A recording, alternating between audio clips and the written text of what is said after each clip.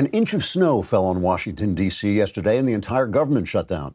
Scientists have since been working around the clock to see if they can get the phenomenon to repeat itself. The scientists have calculated that each inch of snow per day will save Americans approximately $13 billion in federal spending. And if they can create an inch of snow per day for the entire year, American citizens may finally achieve the founder's dream of becoming a free people.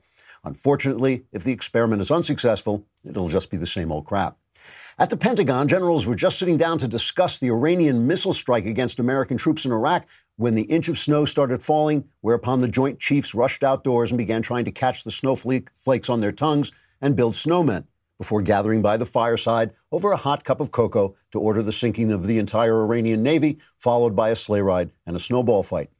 In the House of Representatives, the snowfall found Nancy Pelosi and the Democrats meeting to discuss impeachment, which they say is an urgent matter because President Trump has threatened the very future of constitutional governance by doing whatever the hell he was supposed to have done, according to witnesses who heard that other witnesses may have said yet another group of witnesses might have whispered something to Congressman Adam Schiff, who swore it was really, really bad. And why would he lie? With the fate of the Republic at stake, the Democrats wanted to rush the impeachment process to the Senate, but that dang inch of snow started falling, so instead they all gathered at the window to gaze wistfully at the wintry scene and reminisce about the good old days before the voters found out they were communists. In the Senate, everyone went home when the snow began to fall, except for Mitch McConnell, who hung around to confirm 726 new federal judges. Trigger warning, I'm Andrew Klavan, and this is The Andrew Klavan Show. Hunky-dunky, life is tickety-boo. Birds are winging, also singing hunky-dunky-doo. Ship-shaped, ipsy-topsy, the world is zippity-zing. It's a wonderful day, hurrah, hooray! It makes me want to sing. Oh, hurrah, hooray! Oh, hooray, hurrah! So as of right this moment, President Trump has scored an enormous victory for America in Iran. It is a brutal defeat for the terrorist Iranians and their allies, the American news media. And it's the news media I want to talk about first, because the other important story yesterday was CNN's settlement with Covington Catholic school kid Nicholas Sandmann in a $250 million defamation lawsuit. Sandmann, you'll remember, was the MAGA hat-wearing student who was accosted by loudmouth bigots who were black and a bullying activist who was Native American at last year's March for Life. Sandmann was then accosted by loudmouth, bigoted, bullying journalists who hadn't the faintest clue what they were talking about, but simply hated the boy because he supported Trump and assumed his tormentors were good guys because they were minorities. They said awful things about Sandmann. Sandmann sued, CNN settled, and Sandmann still has defamation suits outstanding against NBC and the Washington Post, and his lawyers say there'll be more to come. I hope there will be, and I hope he wins every single one of them. I'm a First Amendment purist. I believe in free speech for everybody. I don't want anyone censored. I think hate speech laws are an unconstitutional abomination.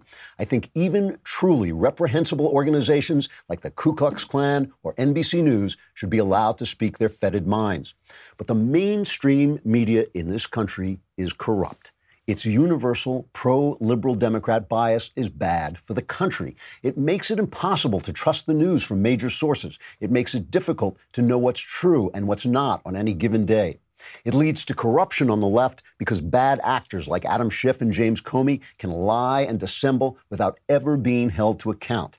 And it radicalizes the left because it traps them inside an approving media bubble where they don't even know what the rest of the public believes.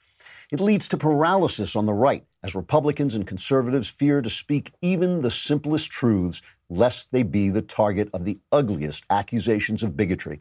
And on top of everything else, left-wing media bias alienates Americans one from another because it shields Democrat voters from opposing opinions and it enrages Republican voters with a continual downpour of unfair anti-Republican news. If I had to estimate, I would say that about 30 to 40% of the political anger in this country would disappear if we had a fair-minded press or even an equally divided press.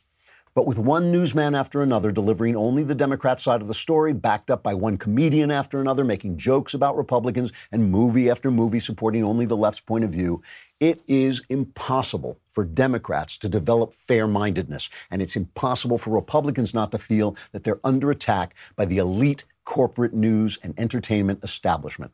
And that's not even to mention left-wing Silicon Valley and their skewed Google searches and YouTube and Twitter censorship. But the news media especially needs to be reformed. They're disgusting. Their coverage of this Iran story has been disgusting. We're going to talk all about it. If I could have them tarred and feathered, I would. But because of the First Amendment, in which I deeply believe, we can't force reform on them. And that's as it should be. I really do believe that. We shouldn't be able to force them to reform. But that's no reason that we shouldn't bring pressure on them to do the moral thing, which is not to create conservative newscasts. It's not even to create patriotic newscasts. It's just to give both sides of every story fairly. And to do that, they need to hire people who support both sides. They have to divide the editorial powers in their newsrooms between those who voted for one party and those who voted for the other. That includes people who voted for Donald J. Trump. If I had to guess right now, I would say the number of Trump supporters with real editorial power at the news networks is at around, I'd say 0. Maybe that's overestimating, but not by much. We should sue them like Nick Sandmann did whenever we can. We should create organizations that sue them and threaten to sue them, the way the ACLU threatens suits and intimidates anyone who dares to say worship God in public or say something patriotic. We should boycott the news media and their sponsors wherever it will help, and we should continue to attack them and criticize them and expose them on a regular basis, and we should cheer and support the President of the United States and anyone else when they lambaste them as they deserve. They're really awful. I mean, I'm not just saying it, they are just terrible. We should let them know what it is we want. We shouldn't just attack them. We should let them know what it is we want. We do not want to end the press. We do not want the press to stop picking on the powerful. Let them pick on the powerful. We just want them to be fair, without Democrat hacks like George Stephanopoulos and Chuck Todd and Maggie Haberman at the New York Times, a former newspaper, without those Democrat hacks leading attacks on the opposition under the guise of reporting the news. The media should make the change because it's the right thing to do, the fair thing to do, and the journalistic thing to do. But if they won't reform out of conscience, we should make them feel the heat in every way we can until they start to serve the public instead of the big government leftism of the corporate elite. And we should never, ever bow to them and just accept that this is the way things are. I keep hearing conservatives say that. It's just the way that it is. The press is against us. It doesn't have to be that way. The settlement of the Covington Kid lawsuit should only be the beginning. If Donald Trump is right about anything, he's right about this. The media has become the enemy of the people. They're the enemy of the people because they're the friends of only some of the people all of the time. And I'll show you how this applies to Iran in just a second. But first, let's talk about NetSuite. You know, you got to know what your business is doing. And one of the problems, I know I have this problem. I'm essentially a business. I sell my services to people. And it's really hard to keep track of all the numbers that matter to your business because you got all these different programs doing different things and you have to turn and find your numbers in different places. NetSuite solves that problem. NetSuite from Oracle is a business management software that handles every aspect of your business in an easy-to-use cloud platform, giving you the visibility and control you need to grow. With NetSuite, you save time, money, and unneeded headaches by managing sales, finance, and accounting, orders, and HR instantly right from your desktop or your phone. That's why NetSuite is the world's #1 cloud business system. Right now, NetSuite is offering you valuable insights with a free guide, 7 key strategies to grow your profits at netsuite.com/Klavan. That's netsuite.com/Klavan to download your free guide, 7 key strategies to grow your profits. netsuite.com/Klavan. So obviously, the first thing you have to know to grow your profits is how do you spell Klavan? Because if you don't know, it's Klavan. There are no E's in Klavan. There are no E's in Klavan. I just said that. I said that. I could even sing it. There are. It's like I hear voices. I hear voices spelling my name over and over again. The mailbag is coming up, so all your problems will be solved in just a few moments. But first, let us talk about this thing that happened last night in Iran. Iran launched a missile attack in retaliation for the killing of terrorist leader Qasem Soleimani and his terrorist leader pal and his terrorist leader friends who were all around him.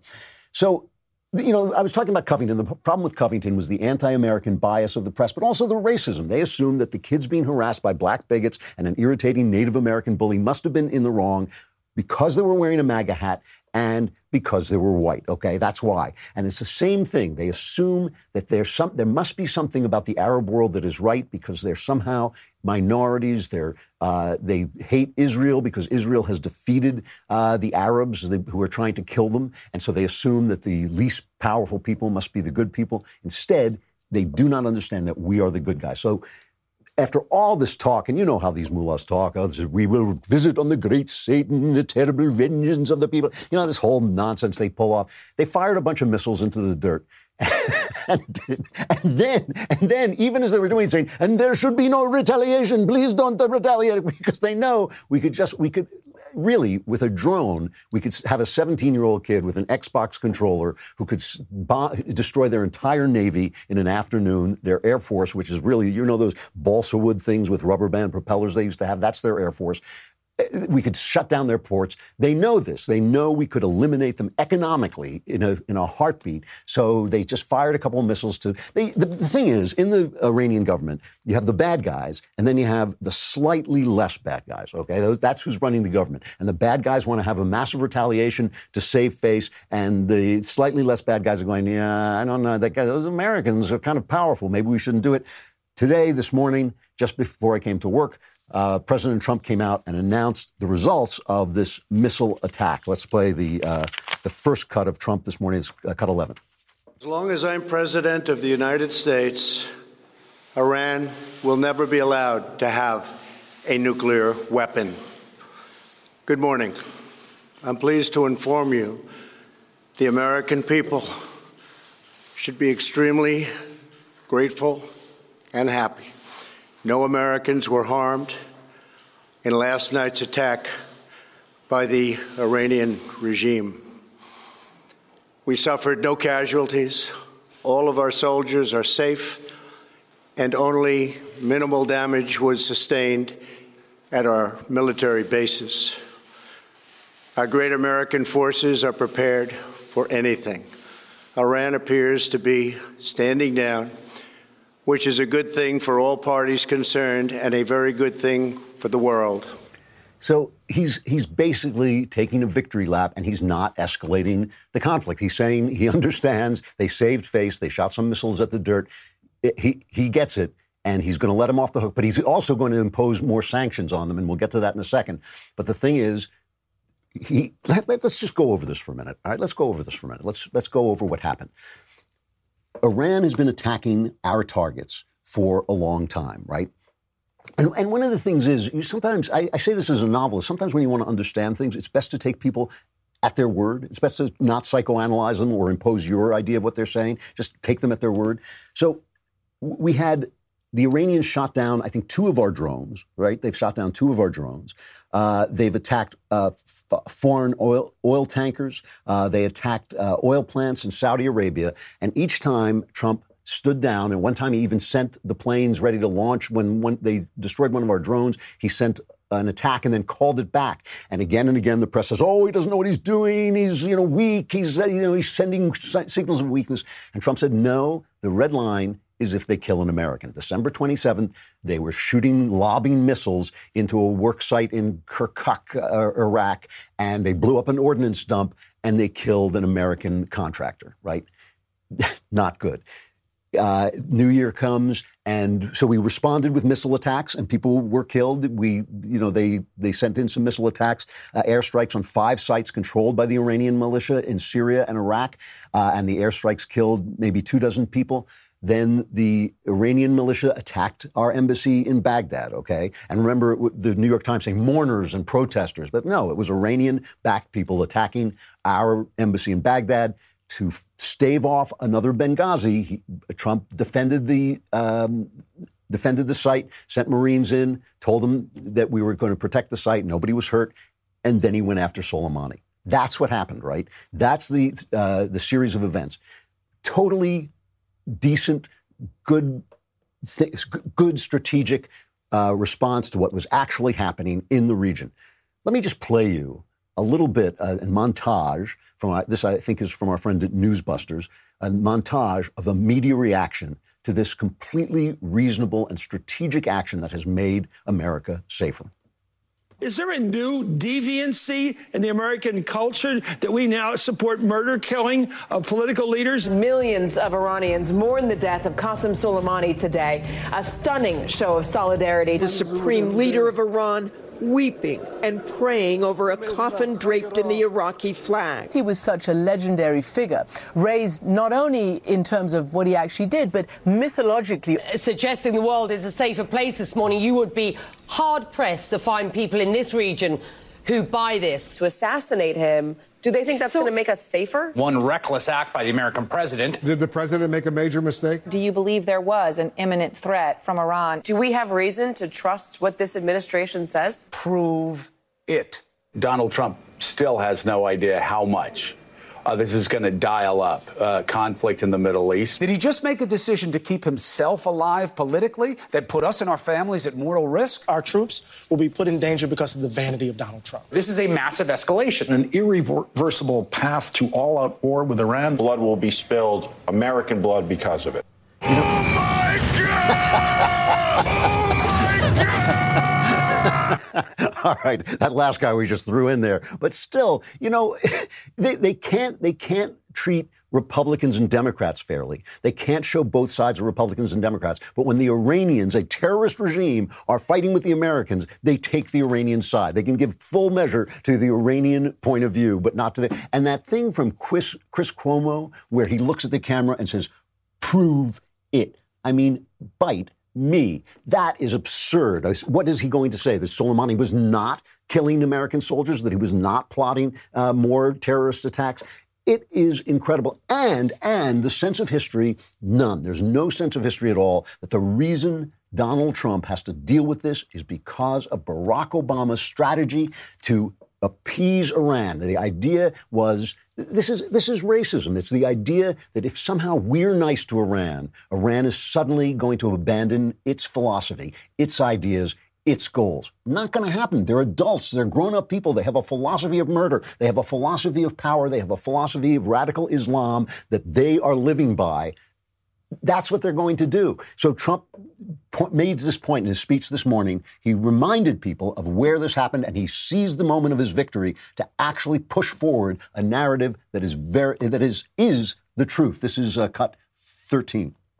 Iran's hostilities substantially increased after the foolish Iran nuclear deal was signed in 2013. And they were given $150 billion, not to mention $1.8 billion in cash. Instead of saying thank you to the United States, they chanted death to America. In fact, they chanted death to America the day the agreement was signed. Then Iran went on a terror spree, funded by the money from the deal, and created hell in Yemen, Syria, Lebanon, Afghanistan, and Iraq. The missiles fired last night at us and our allies were paid for with the funds made available by the last administration.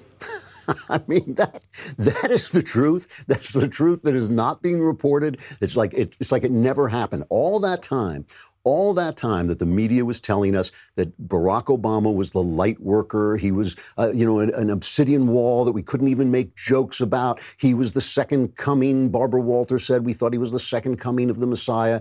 Some of us maybe thought that. All that time, the guy was a screw-up. He was a massive, massive, incompetent screw-up. Not because I don't think he was an evil guy. I think he basically had an academic philosophy that had never been tested. He had never had to deal with the real world, and he was such a narcissist. He was such a narcissist that when the real world said, no, your philosophy is wrong, he wouldn't change his mind. Even Jimmy Carter, the second worst president of my lifetime, changed his mind when he thought we were being too mean to the Soviets. When he saw the Soviets invade Afghanistan, he went, I was wrong, and he changed his mind. Obama never changed his mind. Come on. Come on, man. He thought, I don't know, is it me? Am I the only one hearing these voices? I hope that's not true. He just went on with his idea that somehow Iran was going to be brought in to the loving community of nations. He did not give them the respect that they deserve, that to know that they have a philosophy, they're hateful murderers, and that's how they behave. Let us talk about Zovio, Ashford University. You know, it's the new year, and I've made some New Year's resolutions. I make New Year's resolutions about work. I also would like to learn new things. And if you want to learn new things, Ashford University is a great way to go. It's convenient and flexible. Ashford University's online master's degree program allows you to learn at your own pace. You can study wherever you're the most comfortable studying.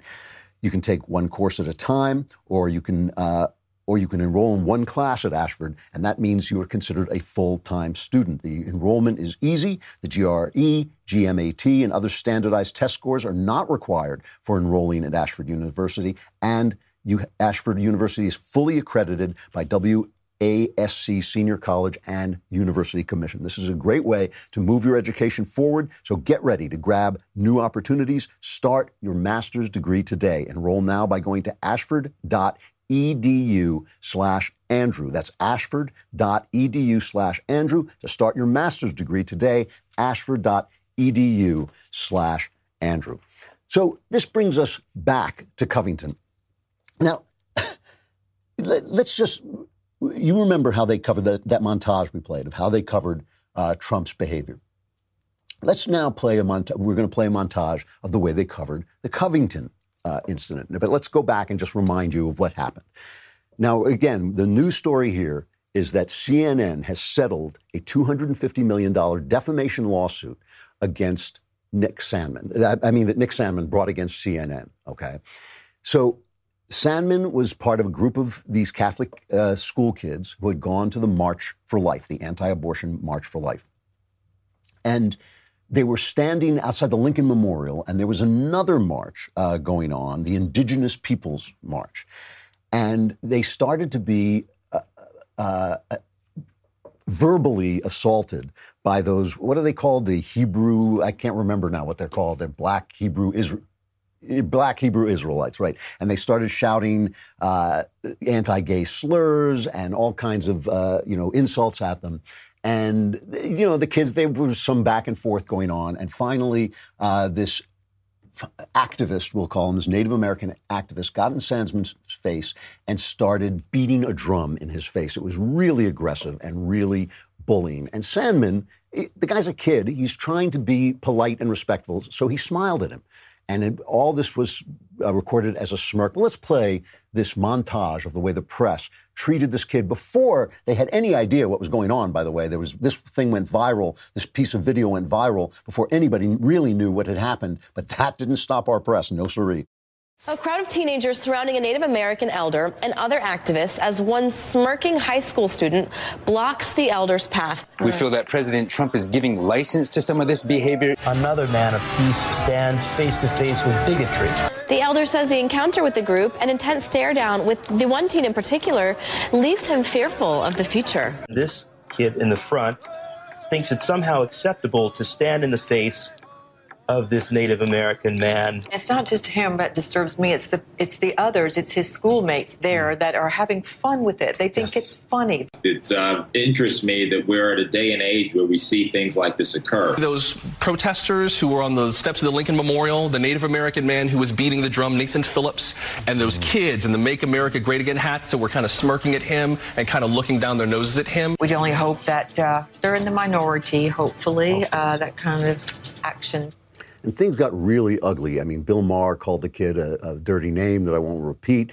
One of the CNN contributors went on Twitter and said he'd like to punch the kid in the face. Now, compare this, by the way, to Greta Thunberg, right, who is an actual political activist, not just somebody standing around. This is Greta Thunberg, is an actual political activist. If you go out and say anything about her, oh, my goodness, what a terrible, terrible human. I got a letter this morning, just a string of like Tourette-style curses because I was on the radio and I insulted Greta. And so this guy wrote to me just this, spewing curses and four-letter words and insults at me. And, I thought, well, no wonder he likes a hysterical 16-year-old girl, because he obviously is an hysterical 16-year-old girl. But, I mean, suddenly if you've got a child who will defend a left-wing policy, then he's sacrosanct. Oh, it's the children. How could you possibly say anything bad about the children, right? But if a kid is just standing there and he's wearing a MAGA hat, all bets are off. So here are the two elements that are the same as the Iran reporting. Trump, who will stand in for all conservatives and all Republicans. Because remember, I know I say this a lot, but it's always good to remember, they called George W. Bush Hitler, right? They said about George W. Bush all the same things they say about Donald Trump. Now, Donald Trump is more aggressive, and he's got that big mouth, and he says all the things that he says, so that maybe stirs the pot a little bit. But George W. Bush stood there and took it, and he never fought back. And until the very end, he never even raised his voice against them. And what did they do? They treated him like crap. He was a genuine gentleman, and they treated him like garbage. The only difference between George W. Bush and Donald J. Trump in their relationship to the press is that Trump fights back. So that's the one element that was the same. The kids are wearing the MAGA hats, so they stood in for Trump, who stands in for all conservatives, all people who believe in the Constitution and don't believe that we need to be governed by experts, that we need to be governed by the deep state, that we need to be governed, that we need to keep our mouths shut and do what they tell us to do, that we need to give up our Second Amendment rights, that we need to give up our First Amendment rights if we violate some holy dictum of the left. It has gotten to the point. I mean, this isn't, I wish this were an exaggeration.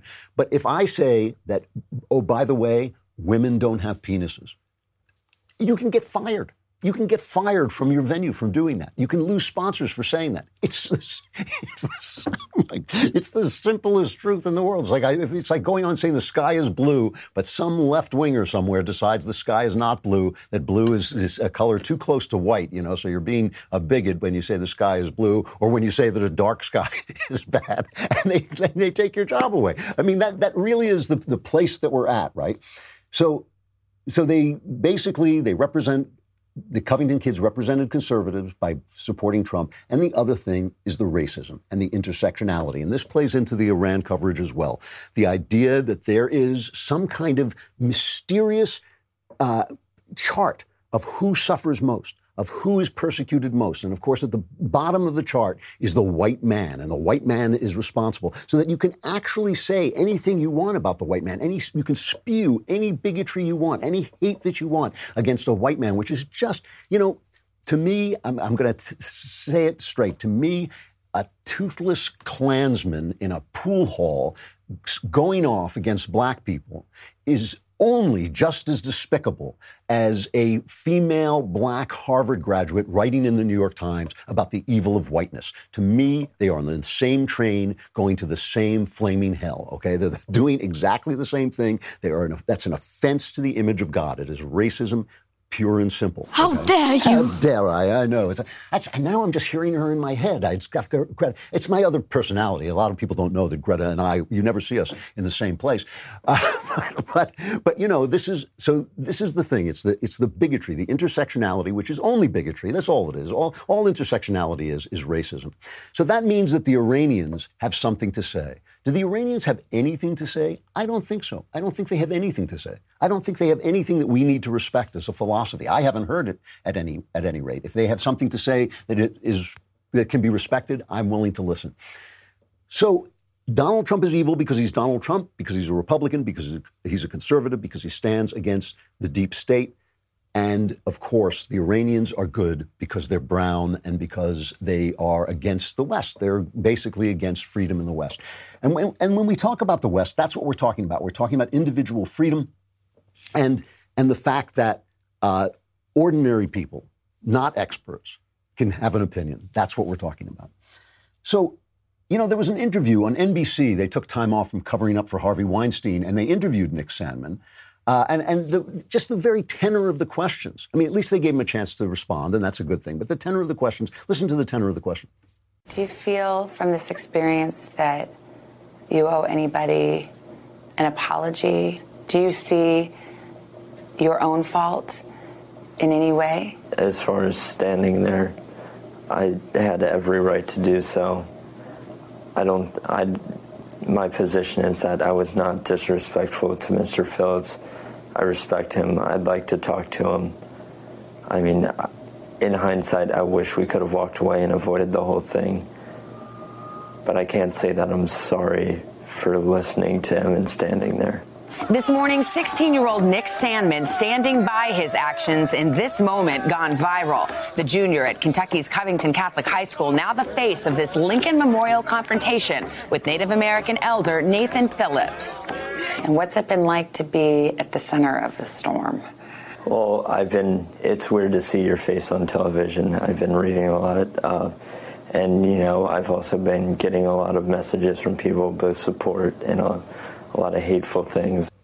So, I mean, you turn this kid's life into a circus, and then he has a right to sue you, and he should. He's not a public figure. You can't just say he was a public figure, and so we had the right to say anything we want. I keep hearing from conservatives, it's always been this way, or this is the way it is in Europe, where the press has never been objective. All of those things are true. I don't think we have to stand for it. I don't think we should stand for it. I don't think we should accept the way things are. The press is one of the most damaging institutions in our country. It divides us from one another. It keeps us from finding out the truth. It makes it really difficult to find out the truth. It's anti-patriotic. It's anti-American. It is anti-freedom. And I think it's time we fought back. And I think we all have to fight back against it. I don't think we can just sit here and let it happen. And conservatives are, if there were no leftist, conservatives would be the stupidest people in the country, because we don't build institutions to compete. We don't build institutions to beat them, and we need to start. All right, I got a break from Facebook and YouTube, but come over to dailywire.com and subscribe. You can get the fabulous Leftist Tears tumbler. I make these myself. I carve them out of obsidian in my home. I'm lying, but still, you get that. And you can be in the mailbag. And when you're in the mailbag, you get to ask me any question, and all my answers are guaranteed 100% correct and will change your life. For the better? Well, let's find out. It is time now for the mailbag coming up. Woo! Yeah!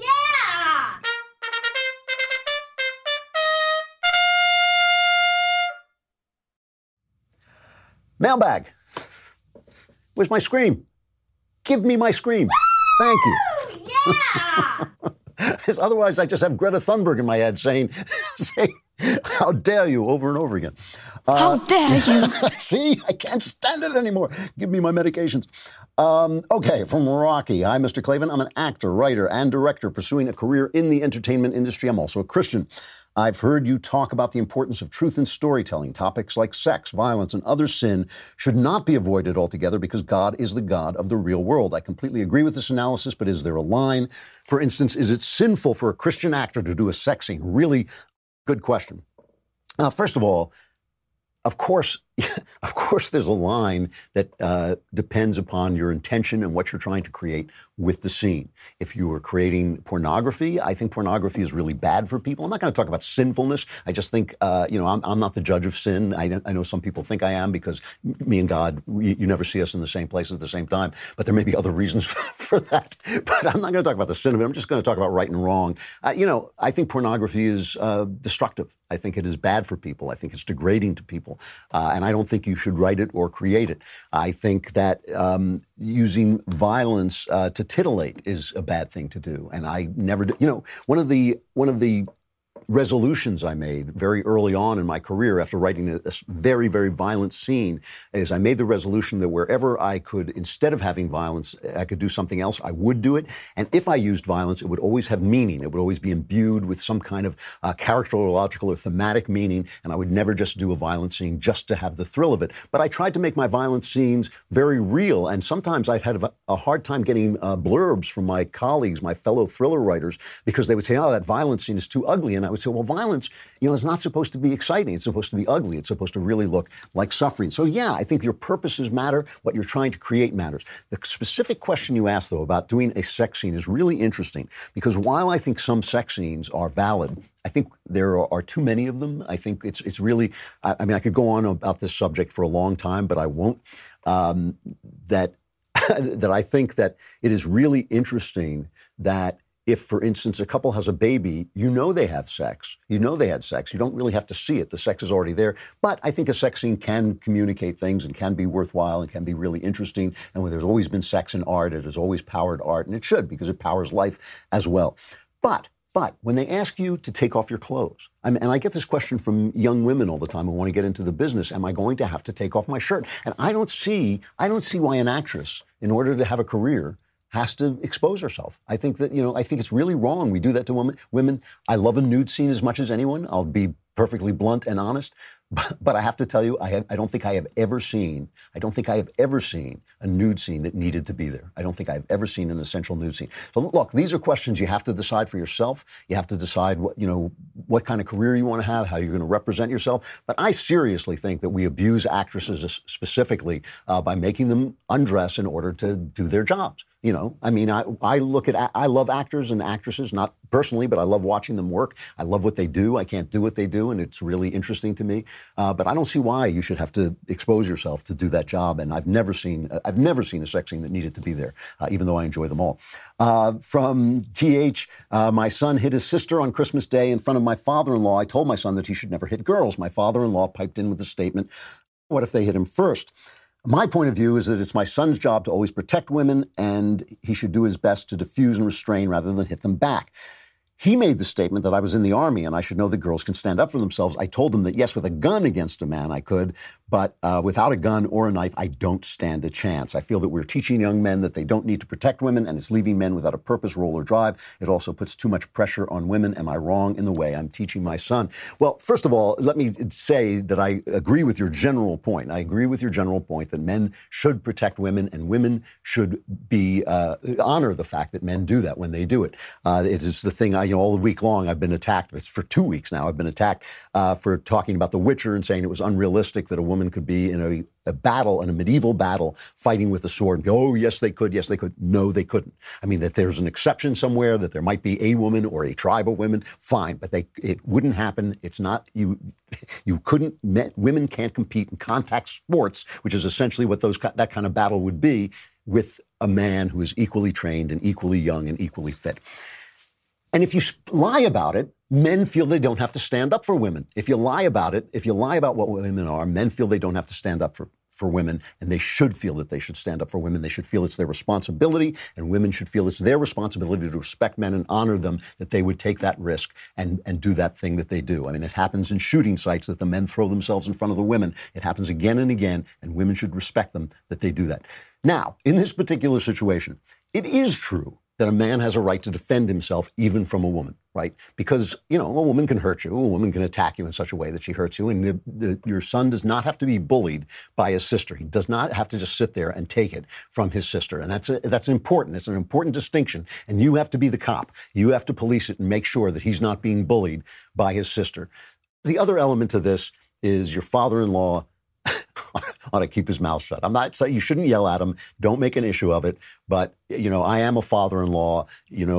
Your kids, I love the way my daughter and her husband raised my grandson. But every now and again, you have to bite your tongue because nobody is exactly the same and nobody does it the same way. And in-laws should keep their mouths shut. And so should parents, by the way. I mean, I think this is something, unless you see some abuse or something that's really, really wrong, where they ask for your advice, you should just keep out of it. And sometimes it's hard to do. Sometimes you have to bite your tongue, but he ought to bite his tongue. Anyway, so there it is. It's a little more complicated than what you say. You can't tell him that he can never hit his sister back or defend himself. He should be able to defend himself, and he shouldn't be bullied by his sister, because that just will make him bitter and angry and violent later on. All right, from Alistair. Dear spherical sorcerer of the multiverse supreme, I love your show and credit it for playing a huge role in my conversion to the Catholic faith, which is how I met my new fiance. Thank you. You're welcome. That's great. We're going to be married at the end of the year. And while I have no doubts about her, I'm a little nervous about marriage in general. Both of our parents were divorced, so that worries me. I'm also a naval officer scheduled to deploy a few months after we'd get married. So statistically, we're on the lower side of likelihood to be happily married. More important to us than anything is to be good spouses to each other and raise kids to be good people. But with so many obstacles with deployments and our own family issues, I'm feeling rather discouraged and unsure about how to divorce-proof our marriage. Any help or advice you have to offer is much appreciated. Well, first, it's great that you're thinking about this. It is great that you recognize that it's an issue, and it's great that you see that it's something you guys are going to have to deal with and something that may haunt you. But of course, you should go forward, and you shouldn't be, why be discouraged at all, right? I think the first thing you should do is sit down with your wife, if you have your fiancé. If you haven't told her this already, tell her about your worries and your anxieties, and pledge to her that this is not going to happen. It is not going to happen. If you run into trouble, you are going to move heaven and earth to fix it. You are never going to turn away from one another and say, I can't talk to you, this can't be done, it's over. You are going to fix it, especially once you have kids, when you have a responsibility not to blow up their planet with a divorce. So you should make that commitment to one another at the outset. Then you have to follow through. You can't cheat on one another. You cannot cheat. You have to be faithful. It is core. Don't listen to any of the magazines, especially the New York Times is trying to sell infidelity. It is poison, toxic to a relationship. It's the best advice you can give somebody who's going to get married. Don't sleep with anybody else. Make sure you guys have a sex life that's satisfying and do not sleep around. Finally, if you're going to deploy, just psychologically, it's very easy when you're far away, because I travel a lot. It's very easy when you're far away to sort of get into that world that you're in and forget about keeping in touch with the home front. Don't do that. You got to be in constant touch. And nowadays, even overseas, even on ships, you can use Skype. You can see one another. You can talk to one another. Do it. Make sure you're in constant touch. If you dedicate yourself to this, you don't have to worry. If you guys are in love, if you face the challenges in front of you realistically, you can beat this. And then once you beat it, then you've raised children who don't have the problems you have. So the stakes are high. You have a lot to offer and a lot to give, and you can give it. You know, it really, it's a beautiful thing that you're thinking about it. It's not a beautiful thing to let it worry you. It's always, it's always a balance with this stuff, that you have to pay attention to the problem, but you do not want to let it defeat you before you get going. All right, from Nicholas. Dear Mr. Klavan, spells it with an E. Very, very funny. I'm a 21-year-old who's just finished all my university courses. I'm currently working towards getting into med school. Two short years ago, I was nihilistic and depressed, and then I found Jordan Peterson and you, and I became a born-again Christian. And it's been great. And he says, growing up, my father was mean and sometimes abusive. My parents divorced a few months ago, and since then, everyone else in my family has had almost no contact with him.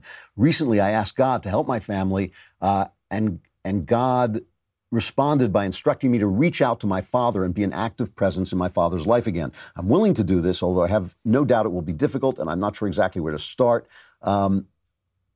I have the best relationship with my dad, so that won't be a problem. Do you have any advice on how I can get him and even the rest of my family to start going to church? My mom and dad are Christian light, so to speak, and my siblings are non-believers. Yeah, that's not what God said. He told you to be in touch with your father, and the way you should do that is this. Meet with your father maybe once a week in a coffee shop somewhere and talk to him and listen to him and communicate with him. You're not there to send him to church. You're not there to send your family to church. You're not there to convert him, and you're not there to let him get too involved in your life in an abusive way. If he can't not be abusive, break off the connection. But if you can establish connection with him, listen to him, talk to him, do not preach to him, do not try to change him. You have to want nothing from this relationship except to give your presence. That's what you have to give, and that's what you should give. So, people always say this to me, like, how can I get people to go to church? How can I get people? Don't get people to do anything. Just love them, be there for them, and be that presence if you can. Do not let him get involved in your life if he remains abusive. From Nicholas, dear Klavan Master of the Multiverse, I have an issue. Over the course of last year, I've fallen madly in love with a fantastic young woman. Dating and marriage. The issue is the dating and marriage isn't in her life plan of joining the Navy and working for the CIA or some such thing over my head. My grand plan is trucking. She is one of my best friends, and I don't want to ruin that friendship by telling her how I feel. Should I remain content in having an amazing friend and go for broke and lay it on the table? Well, this is one of those where I can't tell you what you should do, but I can tell you the way I personally feel about it. When you marry somebody, you are marrying a way of life. That's true both for men and for women. You got to know what way of life you want. Do you want a way of life where your wife is in the Navy and traveling? I wanted a way of life where I had a wife who would make a home for me and a home for my children. That was important to me. It mattered to me. I would not have married somebody who was not going to live that way of life, even if I loved her, right? I wouldn't have done it because I would not have wanted that for my kids, and I wouldn't have wanted that for me. And I'm a kind of person who, without a home, would really probably really be lost, So you should consider that first. Not just do you love her, but do you want to live the sort of life that she apparently wants to live? It's important because it's more important. The love will fade, or you may love her forever, but still, you don't want to live a life that you hate and then have kids and then divorce and all that stuff that will happen if you don't. If you want to go for it, My guess is it's not going to work out that well. So you might want to just keep the friendship. I personally, because I would not want to marry a girl who was in the Navy. I wouldn't want to marry a girl who was traveling all the time. I wouldn't really actually want to marry a girl who had very high career goals because I'm so ambitious. I wanted to spend so much time into my work. I wanted somebody there who would pay attention to the home front. So I wouldn't do it. I just wouldn't do it, and I would let my heart break. That's what I would do. In your case, you got to make the decision for yourself. But know that if this is what she truly wants, if she's not secretly thinking, I hope this guy talks me out of my plans, if that's what she truly wants, then it's not going to go well for you. And if you can go for it, but it's going to blow up in your face. So you got to decide. It's a big risk. It is a big chance to take. I got to stop there. I could answer so many more questions, solve so many more problems, but you'll have to wait till next week. And if you want to be in the mailbag, which is a little uncomfortable, but you do get all your problems solved, you got to subscribe. So come on over to thedailywire.com and subscribe and come back tomorrow for more me. I'm Andrew Klavan, and this is The Andrew Klavan Show.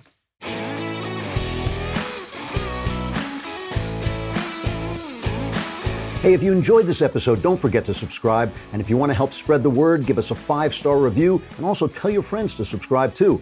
We're available on Apple Podcasts, on Spotify, wherever you listen to podcasts. Also, be sure to check out the other Daily Wire podcasts, including The Ben Shapiro Show, The Matt Walsh Show, and The Michael Knowles Show. Thanks for listening. The Andrew Klavan Show is produced by Robert Sterling and directed by Mike Joyner. Executive producer, Jeremy Boring. Senior producer, Jonathan Hay. Technical producer, Austin Stevens. And our supervising producer is Mathis Glover. Assistant director, Pavel Wydowski. Edited by Adam Sayevitz. Audio mixed by Robin Fenderson. Hair and makeup is by Jesua Alvera. Animations are by Cynthia Angulo. Production assistants, McKenna Waters and Ryan Love. The Andrew Klavan Show is a Daily Wire production. Copyright Daily Wire 2020. Iran launches an attack on a U.S. airbase in Iraq. The missiles flopped and no Americans were killed, as of now. But the question remains, are we at war with Iran? We will examine what the strike means, as well as the broader Trump doctrine. Then, Covington kid Nicholas Sandmann wins a big payout from CNN as the fake news company settles a $250 million defamation lawsuit. Check it out on The Michael Knowles Show.